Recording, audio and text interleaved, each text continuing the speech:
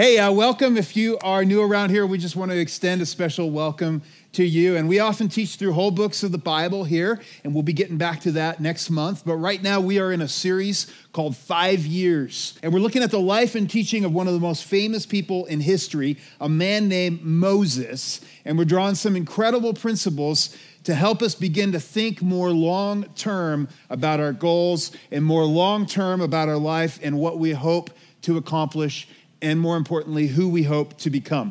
And so last week we introduced this series with really the big idea that in 5 years, what might God accomplish in and through me?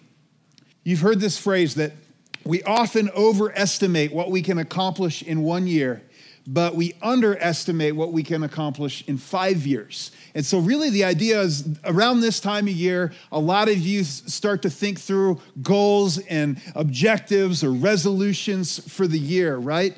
And the problem oftentimes is that a lot of times these goals and resolutions in 1 year's time are completely out of reach, many of them.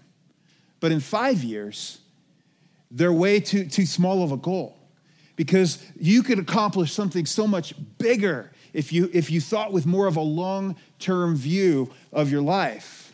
And so maybe some of you made some big goals last year. Maybe some of you made some big goals as you started out the year. And let me just ask you, how'd you do?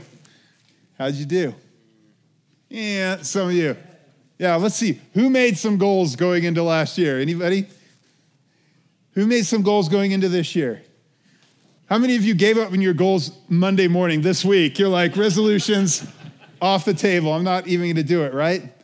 But no, typically what happens is you launch with some pretty big goals that you're trying to do and sputter out about February or March, right? Or Monday for some of you. And a lot of you just repeat this cycle year after year. New year, basically same goals, same failure. I saw this old movie called Groundhog Day. Anybody else seen that? Bill Murray? Yeah, it was pretty funny. He just keeps waking up in the same day and can't get past it. And it's really a good movie. But do you ever feel like that when it comes to the new year? It's like, all right, new year, same me, just a little bit older, right? And here's the thing. If you've been in that kind of cycle of rinse and repeat year after year, trying to get to the place where you want to go, you're going to need some new strategies, aren't you? If you're going to get to the long-term goals that God has placed on your heart for your spiritual growth or your relationships or your physical health or your career or a ministry, you're going to need some better strategies, aren't you? And so today what we're going to do is we're going to look at one important little idea for getting to who, what, and where God is calling you. If you have your Bibles, you can turn over to Deuteronomy chapter 7. Now, Moses is the man who was called to lead the people of Israel out of captivity and into the promised land. And last week we saw he was a reluctant hero. Last week we looked at the story of God actually calling him to what his mission was, to be the agent that would lead the people out of captivity. And he argues with God and he bargains with God and tries to get out of it. But eventually he says yes to God. Some of you've been there. You've argued, you've questioned, you've tried to get out of the thing that God's calling you to do, but it's time to say yes to him. It's time to step into that. And so next, what we see in the story, and Moses confronts the Pharaoh, the most powerful person in the world. And what is the famous phrase he uses? Let my people go, right? Everybody remembers that phrase. And it's a scene of dramatic plagues as God works to free his people because Pharaoh hardens his heart, right? And then at the end of this period, God commands his people to observe the very first Passover, which is this beautiful picture of what Jesus would do about 1,500 years later. And they would sacrifice the Passover lamb, and they would place the blood on the side and the top of the doorpost, and they would be rescued. They would be saved. They would be delivered. And it's this beautiful picture of what Jesus would do for us. God didn't first come to his people and ask them to do something to get into relationship with him. All he asked them to do was to trust him. And this Passover was a symbol of their trust in him, as they would just place this on the door and walk under it. It was a symbol of trust in God. And this was the thing that brought them into this covenant relationship with God. And that's how it is. If you're here and you're a follower of Jesus, you put your faith and trust in Jesus. You don't get saved by following rules. You get saved. How do you get saved? By putting your trust in Jesus. He first invites you to be part of his family. He first welcomes you in, right? And then what comes next is a process of sanctification, big church word. But what we see is next Moses leads the people and they go out. The Red Sea is parted. It's a beautiful picture of baptism, of going through the waters of baptism. And then once we're saved and part of God's family, we are called to be transformed by his Holy Spirit who dwells in us. Not just for our sake, not just so we can be a better version of ourselves, but in order to fulfill his purposes for us in this world. And God has incredible things he wants to accomplish in and through you. And at Sinai, God introduces the family rules. Okay, this is how we're going to structure our society. This is how God's people, now that you're in relationship, here's the family rules. And then the Israelites go on to wander for 40 years because they don't enter into the promised land at first. So they wander for 40 years. And also this can be a picture that can be applied to us because so many people trust in Jesus, but they never get to the things that God's calling them to do. They never allow their lives to be transformed by the power of his Holy Spirit. They never get where God wants them to be. And perhaps this is the year for you when you get on that road, that path that takes you where God really is calling you to go and to become who God is calling you to be and to allow your life to be transformed, to cooperate with the Holy Spirit in you.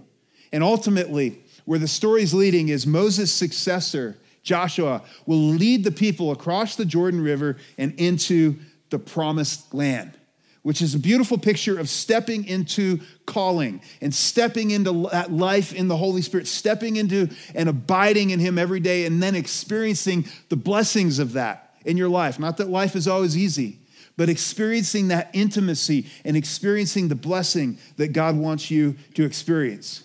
And that's what this series, 5 years, is all about.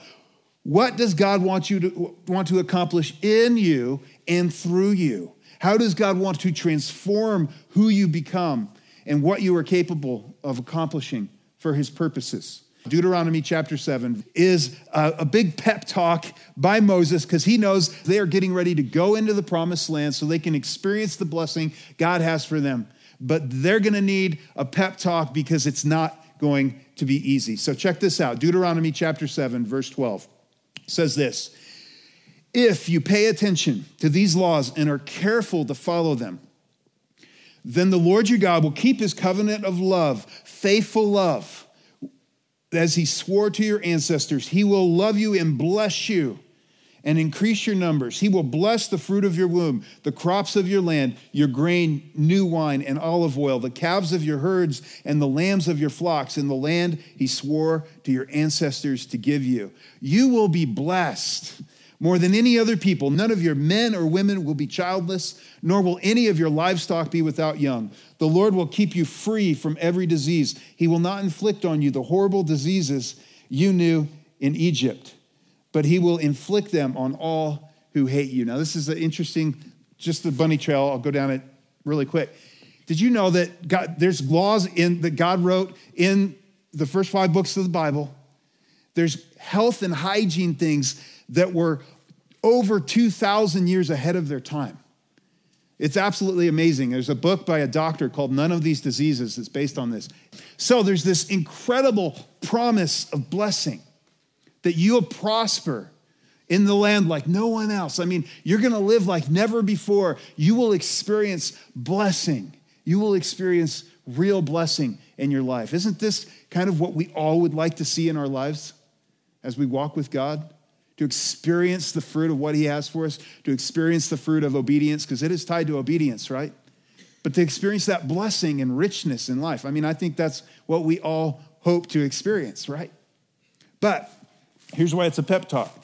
Because Moses knows, hey, you're going to have to walk through some pretty heavy stuff to get to where God wants you to be. Just because you are walking in his blessing and in the promised land doesn't mean it's all going to be easy. Verse 16.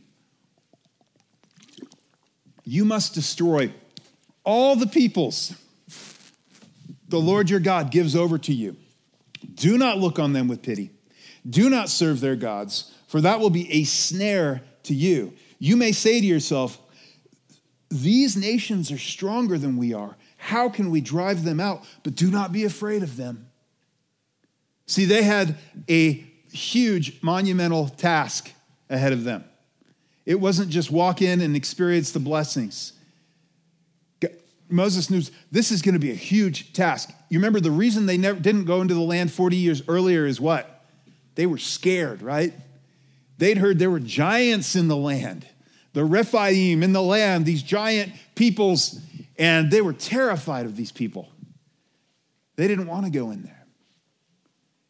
And so they took a lap and another lap and another lap, right? 40 years worth, until finally a new generation had risen up. And this was the generation that would go into the promised land. He addresses them because he knows it's not going to be easy. And for you, we have this idea that as soon as we get into this new place of blessing, and oftentimes we just think, if I can get to that next season of life, whatever that is, if I can just graduate, young people, just get out of school, I'll be there. I will have arrived, right?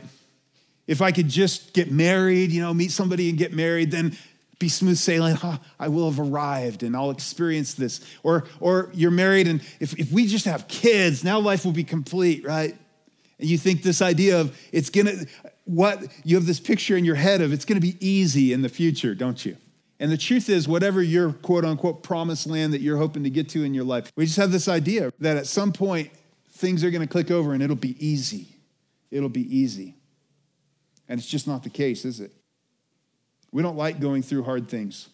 We'd rather go around hard things. Have you noticed that? That there's things in our life that we know we should deal with, but we'd rather skip that step. We'd rather, if we could just skip 2 or 3 steps ahead. You've probably seen a late night TV infomercial at some point, right? Our culture is all about skipping steps, Just buy this kitchen gadget and dinner will magically appear in 5 minutes. 5-star. It'll be amazing, right? We're all about it. If we can skip a step, we'll do it, won't we? We're all about skipping steps. But the problem is when you skip the steps that God is calling you, when you skip the hard things that God is calling you to do, they end up becoming big deal things later in your life, and snares. This word is snare on here. And what happened with these people is exactly, Israel actually ultimately did not fulfill what God was calling them to do all the way. They ran out of steam along the way. And they cozied up to these people. And before you know it, they're worshiping and serving these gods. And barbarous culture that we can hardly even imagine here, 3,000, 3,500 years later. Idolatry where they would actually have to sacrifice infant children on the fire. And horrid things, all sorts of horrid things. Horrid immorality we can barely even comprehend, right? And that was just the state of the world. But God called them to be different, right? But they cozied up to these people and it became a snare to them for hundreds and hundreds of years until eventually they were hauled off and exiled because of it, right? And if you don't deal with what God's calling you to do, it will become a snare to you. It will become a snare. Verse 18. But do not be afraid of them. Remember well what the Lord your God did to Pharaoh and to all Egypt. You saw with your own eyes the great trials, the signs and wonders, the mighty hand and outstretched arm with which the Lord your God brought you out. The Lord your God will do the same to all the peoples you now fear. And this is a big key. He says, I want you to remember. Remember those big catalytic moments when God moved in your life and you saw him dramatically move. Those moments when he came through and he provided for you. Remember that. Because they were in the desert now. They'd been in the desert for a long time, right? And they'd seen some incredible things along the way. God had done some amazing things. One of the coolest things they did was manna, right? That God, can you imagine that? The very first day you show up and there's this stuff all over the ground. It's like manna. And it's just amazing stuff and they're so blown away and they're blessed by it. But then along the way, it's just sort of ho-hum. Can you imagine it becoming ho-hum in your life? What was just an amazing, miraculous thing you've just kind of gotten used to the fact that God has provided for you in such an amazing way and that God has blessed you? I mean, if we had showed up in the desert on their doorstep and gone, wow, manna, and like 40 years into this, said, oh yeah, that's just manna. You're like, what? This comes from the sky every morning? That's amazing, right? You guys turn it into like banana pancakes and, banana bread and burgers, all that. I mean, it's amazing, right? But for them, they've just gotten used to it, right? What have you just gotten used to in your life? like how about high-speed internet? You just take it for granted, right? And then when your YouTube video takes 15 seconds to buffer, you're like, what's wrong, this stupid thing? And you don't even know how it works. It's amazing, isn't it? But God has placed blessings in your life. And remembering what God has done for you, not getting ho-hum about the things that God has done for you is such a key. Remembering how blessed you are.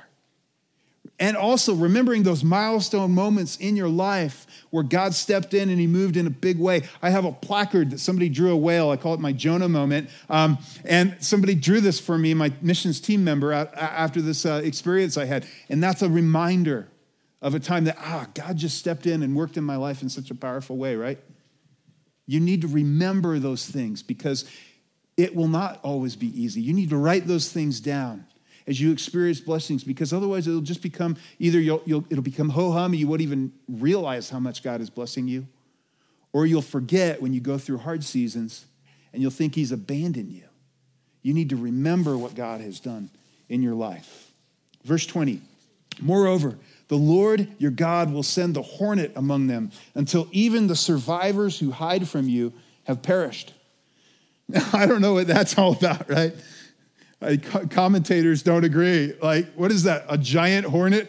The hornet of God, That would definitely drive the enemies out of the land. I would freak out. I would run away, right? I don't like bees.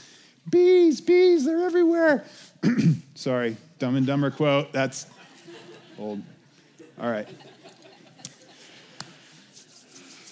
How do you recover from a Dumb and Dumber quote in a message? I don't know. Anyway, the hornet, right? The hornet, like swarms of bees or whatever. But the point is, this is going to be a supernatural thing, isn't it? Maybe it was an F-18 Hornet. That'd be pretty cool. I would freak them out 3,500 years ago and today, right? But the point is that God is going to be with you. God is going to be with you, right? Do not be terrified by them, for the Lord your God who is among you is great and awesome. See, here's where your focus needs to be. You need to be reliant on him, and that's the point. He's sending them into something he knows they cannot do on their own. He knows you can't get this done on your own. And God allows us to go into situations like that all the time where we can't get it done on our own. But the point is, who is with you? Who is among you? The great and awesome God. The great and awesome God is among you. God knew they felt weak and small, and you feel like that perhaps in the situation you're facing right now. You don't feel like you have what it takes, and maybe you don't. But the key here is trusting in who? God, the great and awesome God, who is with you. And if you put your faith and trust in Jesus, who dwells in you in his Holy Spirit and empowers you to get to the things that he's calling you to get to when you walk by his Spirit. That's what you need to keep your eyes and focused on. So isn't this a cool little passage? Yeah. But now we get to the key verse, the thing I really want to spend some time here. And this is a very important little idea. And I want to see if you discover it in here. Verse 22. The Lord your God will drive out those nations before you, little by little. You will not be allowed to eliminate them all at once, or the wild animals will multiply around you. So there's a very important key in here. Did anybody catch it the first time? Second row. See, at this point they're thinking, okay, this is a good pep talk. Yeah, God's the hornet. Cool, right? Hope the hornet stays away from me. But they're thinking, they're all like getting pumped up. And then all of a sudden God drops this verse on them. Moses says, oh, by the way, God's going to do it, drive out the nations before you little by little. Wait a minute. I don't want little by little. We want it done now, don't we? We want to experience the blessing now. We want to be who we are supposed to be now. We want to be Arnold Schwarzenegger or not, or whoever you want to be now. Right? But that's not the way that life works. And that's not the way that God works. Now, there's those dramatic moments, right, where God just does a big dramatic thing. And those are meant to spur us on and get us on the path that we're meant to go. But that's not the thing that gets you there. The thing that gets you there is this little thing right here. Little by little. This is what gets you where you want to go. This is the way God has designed the journey to work. You know, a lot of you have started Kohl's at the beginning of the year. You know, you had this massive workout goal. You're going to get in the best shape of your life. And so you went to the gym for 2 or 3 hours a day. And that lasted for like a week, right? And then you couldn't get out of bed for a week. Then you tried again and you sputtered out somewhere along the way, right? We all know, don't we? If you just were to exercise 30 minutes, 3 times per week, it could make an incredible impact on your health. But so many times we struggle to do it, don't we? We really struggle just to keep that consistency. We believe that successful people are where they are because of incredible talent. And often there's talent involved, but most often they're where they are because of incredible consistency in the things that matter the most. Craig Groeschel, who pastors one of the largest churches in the nation, says this: many people believe that success is a result of a few big steps.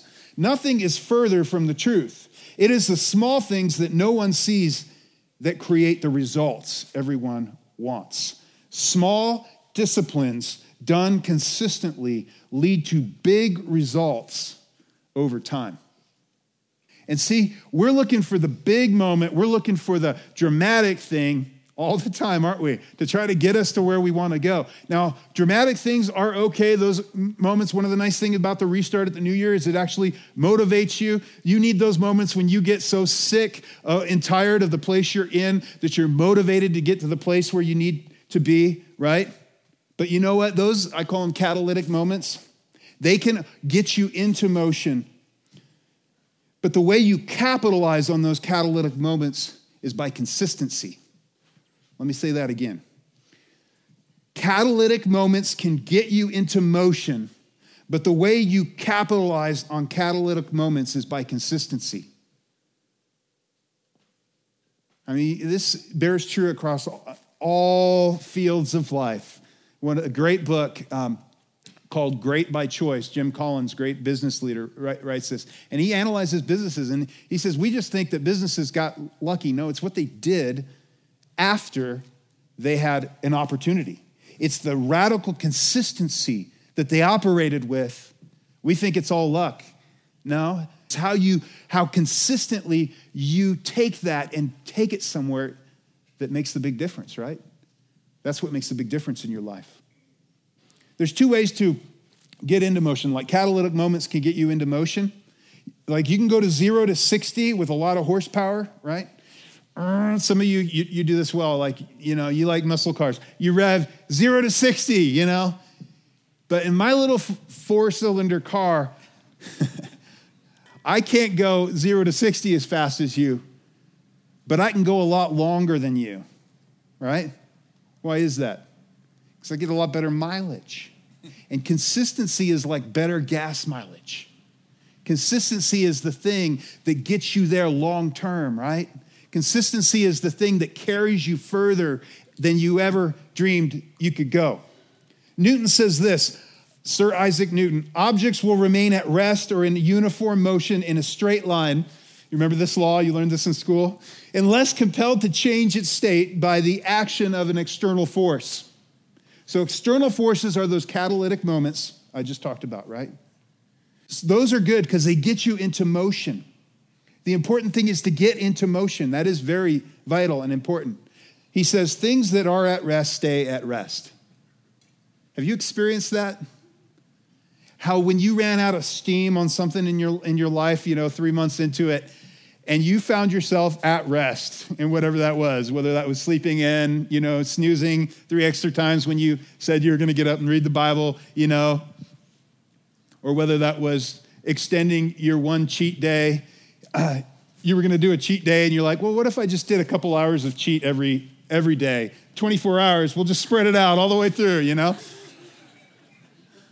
But have you noticed that once you're stalled out, it's so much harder to get going again? Because objects at rest stay at rest. It's physics, according to Newton, right? And you've experienced that in your life. And so momentum is extremely, extremely important. And here's a key with this. The key in the whole little by little conversation, the smaller your steps are, the better chance you're actually going to make progress. The smaller you make the steps you need to take, the smaller the habits, the smaller the things. See, we often think at the beginning of the year, if I'm going to make some big goals. Now, big goals are good, but you make too big of goals for right now and too little of goals when you look at your life long term and what God might want you to accomplish. You need to start thinking, what small things can I change right now that will get me into motion going where God wants me to go? What small steps? I read this really, really cool article called Take the One Push-Up Challenge. It's a blog post by Stephen Guise, who's the author of a book called Mini Habits, Smaller Habits, Bigger Results. And if you want to read it, it's fascinating. You can just Google Take the One Push-Up Challenge and it'll pop right up, the first result. But here's what he said. He says he discovered, he got in this habit where, he's doing pretty good on his workout routine for a little while, and then before too long, he just couldn't get up the motivation. He'd go in, he'd open the closet and see his gym clothes. He'd be like, I could put those on, but that's a lot of work, right? And I could go to the gym, but I don't want to. And for us, January gets cold, and we're not used to the cold in Grand Junction, right?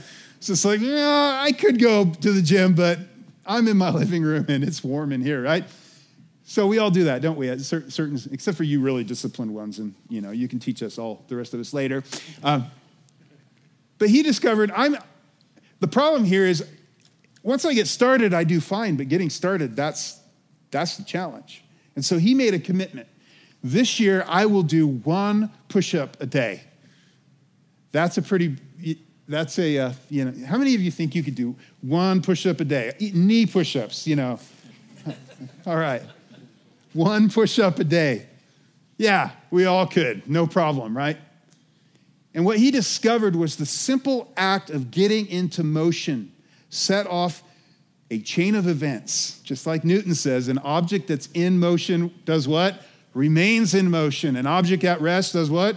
Stays at rest. See, momentum and movement in a direction is one of the most critical factors. And so what he discovered, this turned into, he'd get down there, he'd do a push-up, and before you know it, he's like, I'm already down here, might as well do a couple more. And then that turned into, I'm already working out. I'll just bust out the rest of this workout, 30-minute workout. See, one push-up a day isn't going to change anything really physically for you, right? But that's not the point. The point is getting started, just the momentum and the consistency of every day I'm going to do this. I will not fail, right? Just staying in motion, that sets off a whole chain of events. And he said he got in the best shape of his life that year.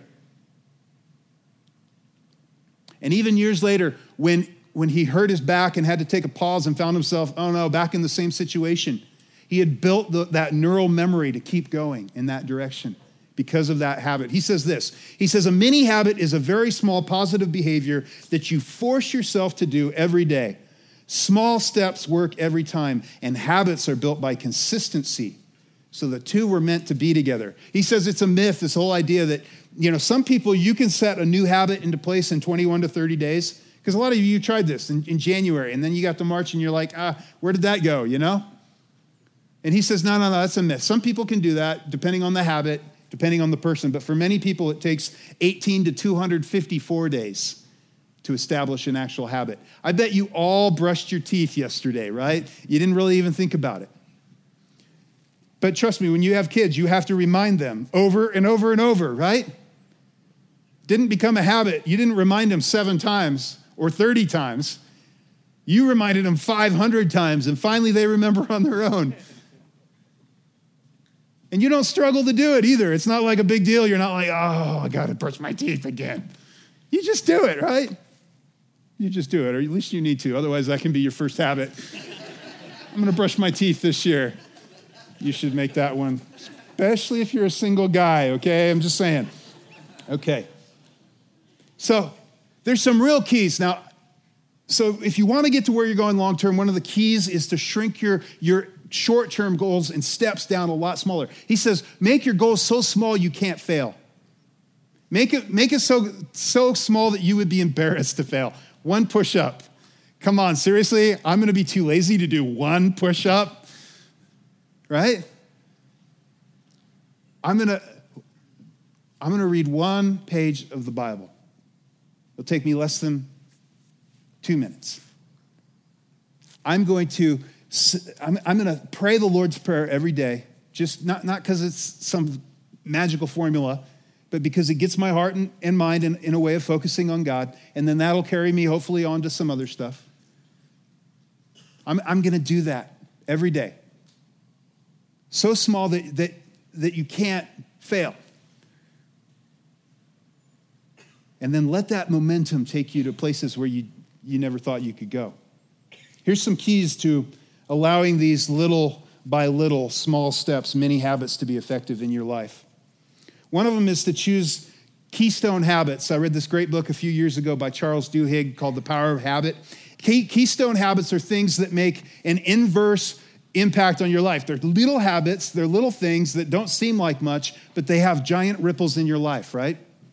They influence all kinds of other things. Making your bed, interestingly enough, is one of these. And like all kinds of successful people, they get up and they make their bed first thing in the morning. 4-star, 5-star generals. This is one of my key habits. Well, that's not very exciting. No, but the first task on your to-do list, you've conquered for the day. You owned it, right? You made that bed.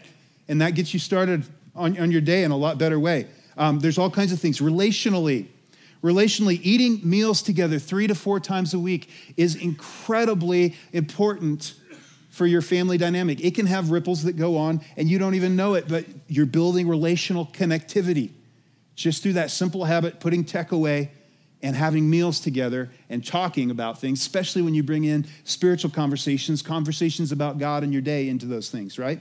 One of the best things you can do. Physical fitness, we all know that, right?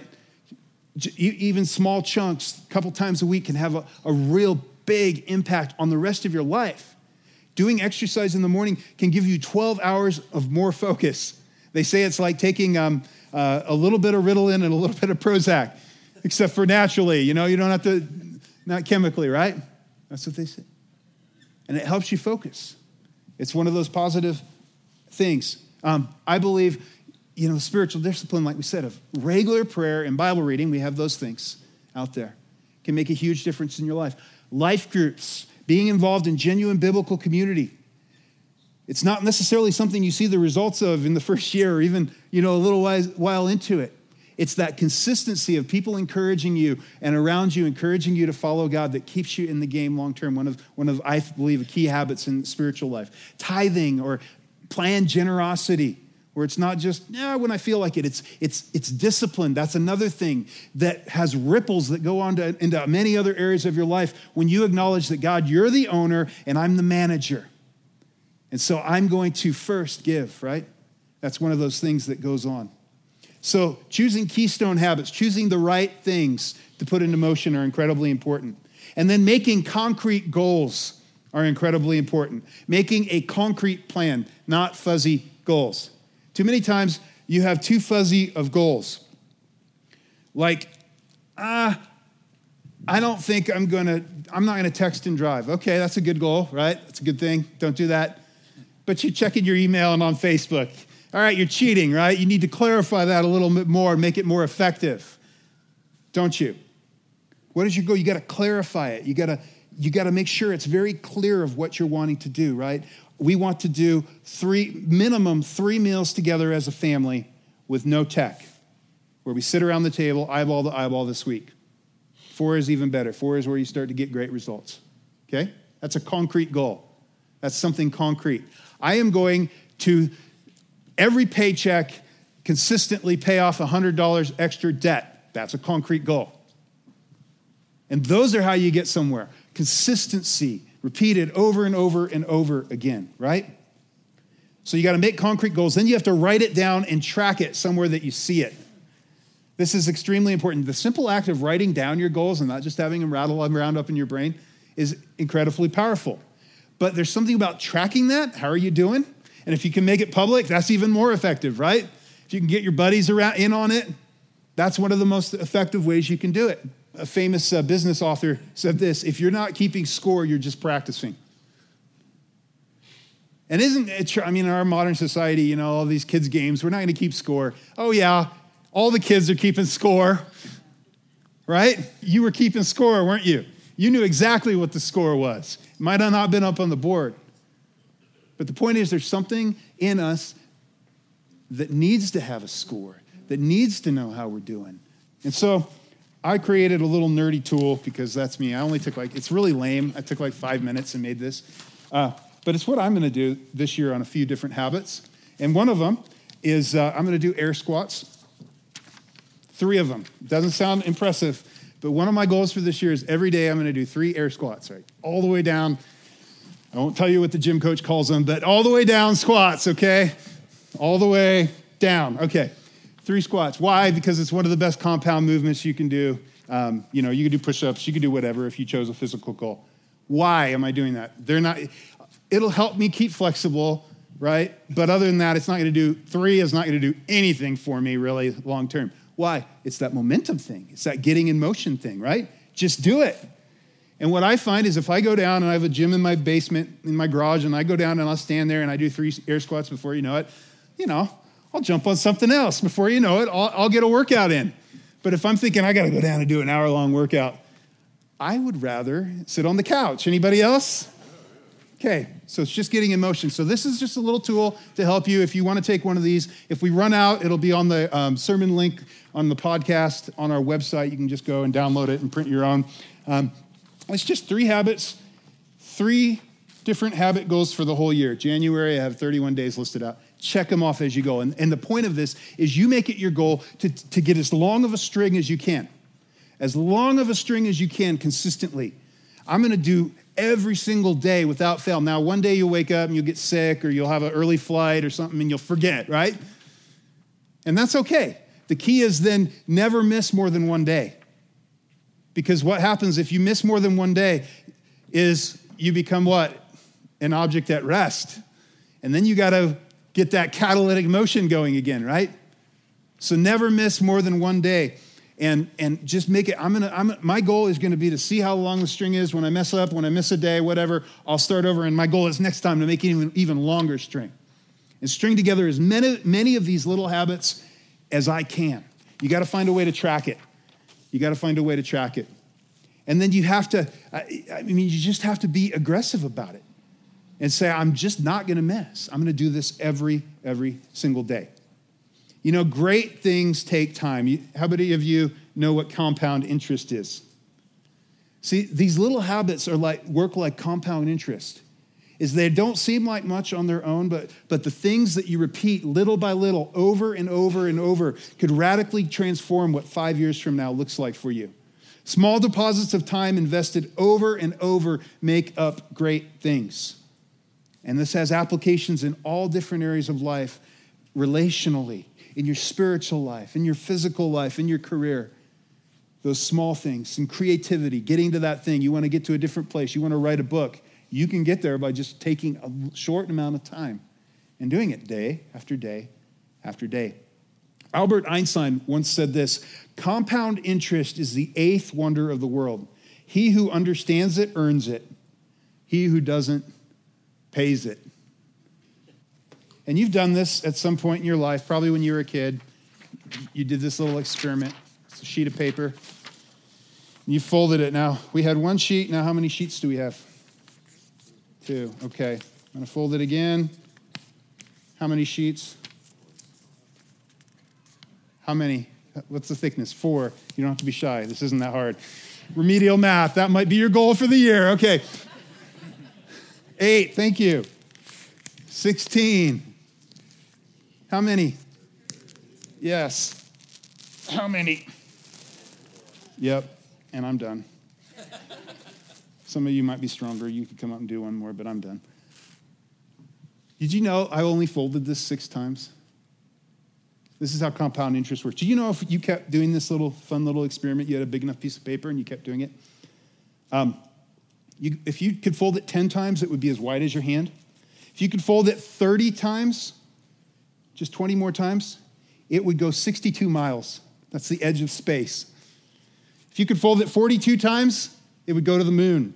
If you could fold this 51 times, it would go to the sun. If you could fold this 103 times, it would be 93 billion light years wide, the width of the observable universe.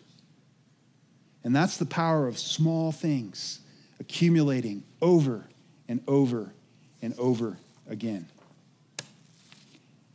Now, we don't always like little by little, do we? We don't always like little by little. But this is the way that God intends it to work in our lives.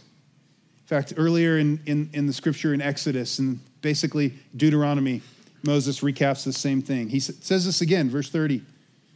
He says, I'm not going to drive them out in a single year because the land will become desolate and the wild animals too numerous for you. Little by little I will drive them out before you until you have increased enough to take possession of the land.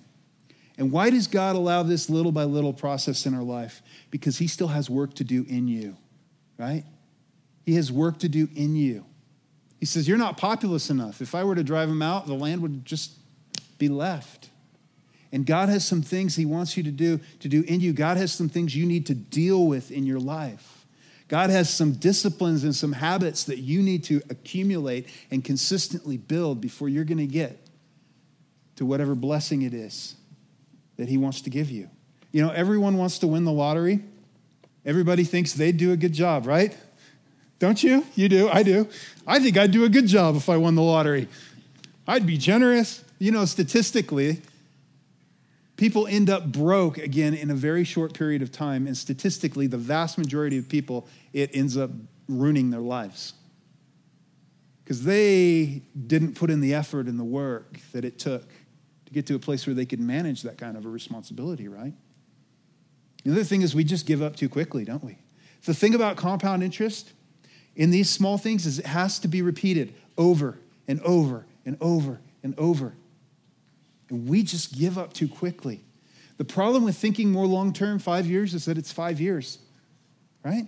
We have a hard enough time thinking this year. Zechariah said, do not despise small beginnings. We want to start big and dramatic. He said, don't despise small beginnings. Don't despise it. And you know, in those early days, I mean, I can remember planning the church where one weekend we had 13 people, including my kids. Don't despise small beginnings. It's cumulative. You got to keep putting in the reps, don't you? God is not only okay with this little by little, it's his idea. You know, Jesus said the kingdom of heaven is like what? A mustard seed. A mustard seed. He said, those who've been faithful with a little will be entrusted with a lot. Charles Spurgeon, the famous theologian, said this, courage my heart, go on little by little, for many littles will make a great whole. And the Apostle Paul said this, let us not become weary in doing good, for at the proper time we will reap a harvest if we do not give up. And so when it comes to your life, what's your little by little this year? As you think of the next 5 years, what's your little by little? When you think of who does God want me to become as a husband, as a father, as a brother or sister, as an employer, as a boss? Who does God want me to become? And then what might God accomplish? What's your little by little? What do you need to become consistent right now with spiritually, physically, relationally? Would you commit to do it in this new year? Would you commit to do it? Would you stand? And I'm going to just close by praying for you. Father, I pray that you would give each one here just the wisdom to know the most important things that they could set into motion in their lives that will allow them to go where you want them to go in their walk with you and in their relationships with each other, Lord, and in whatever you've called them to do in life. And I pray you'd give them the courage and the stick-to-itness to do it, Lord. Thank you for this amazing truth that you've preserved for all these years. Lord, we bless you and we honor you, and we pray these things in Jesus' name. Amen.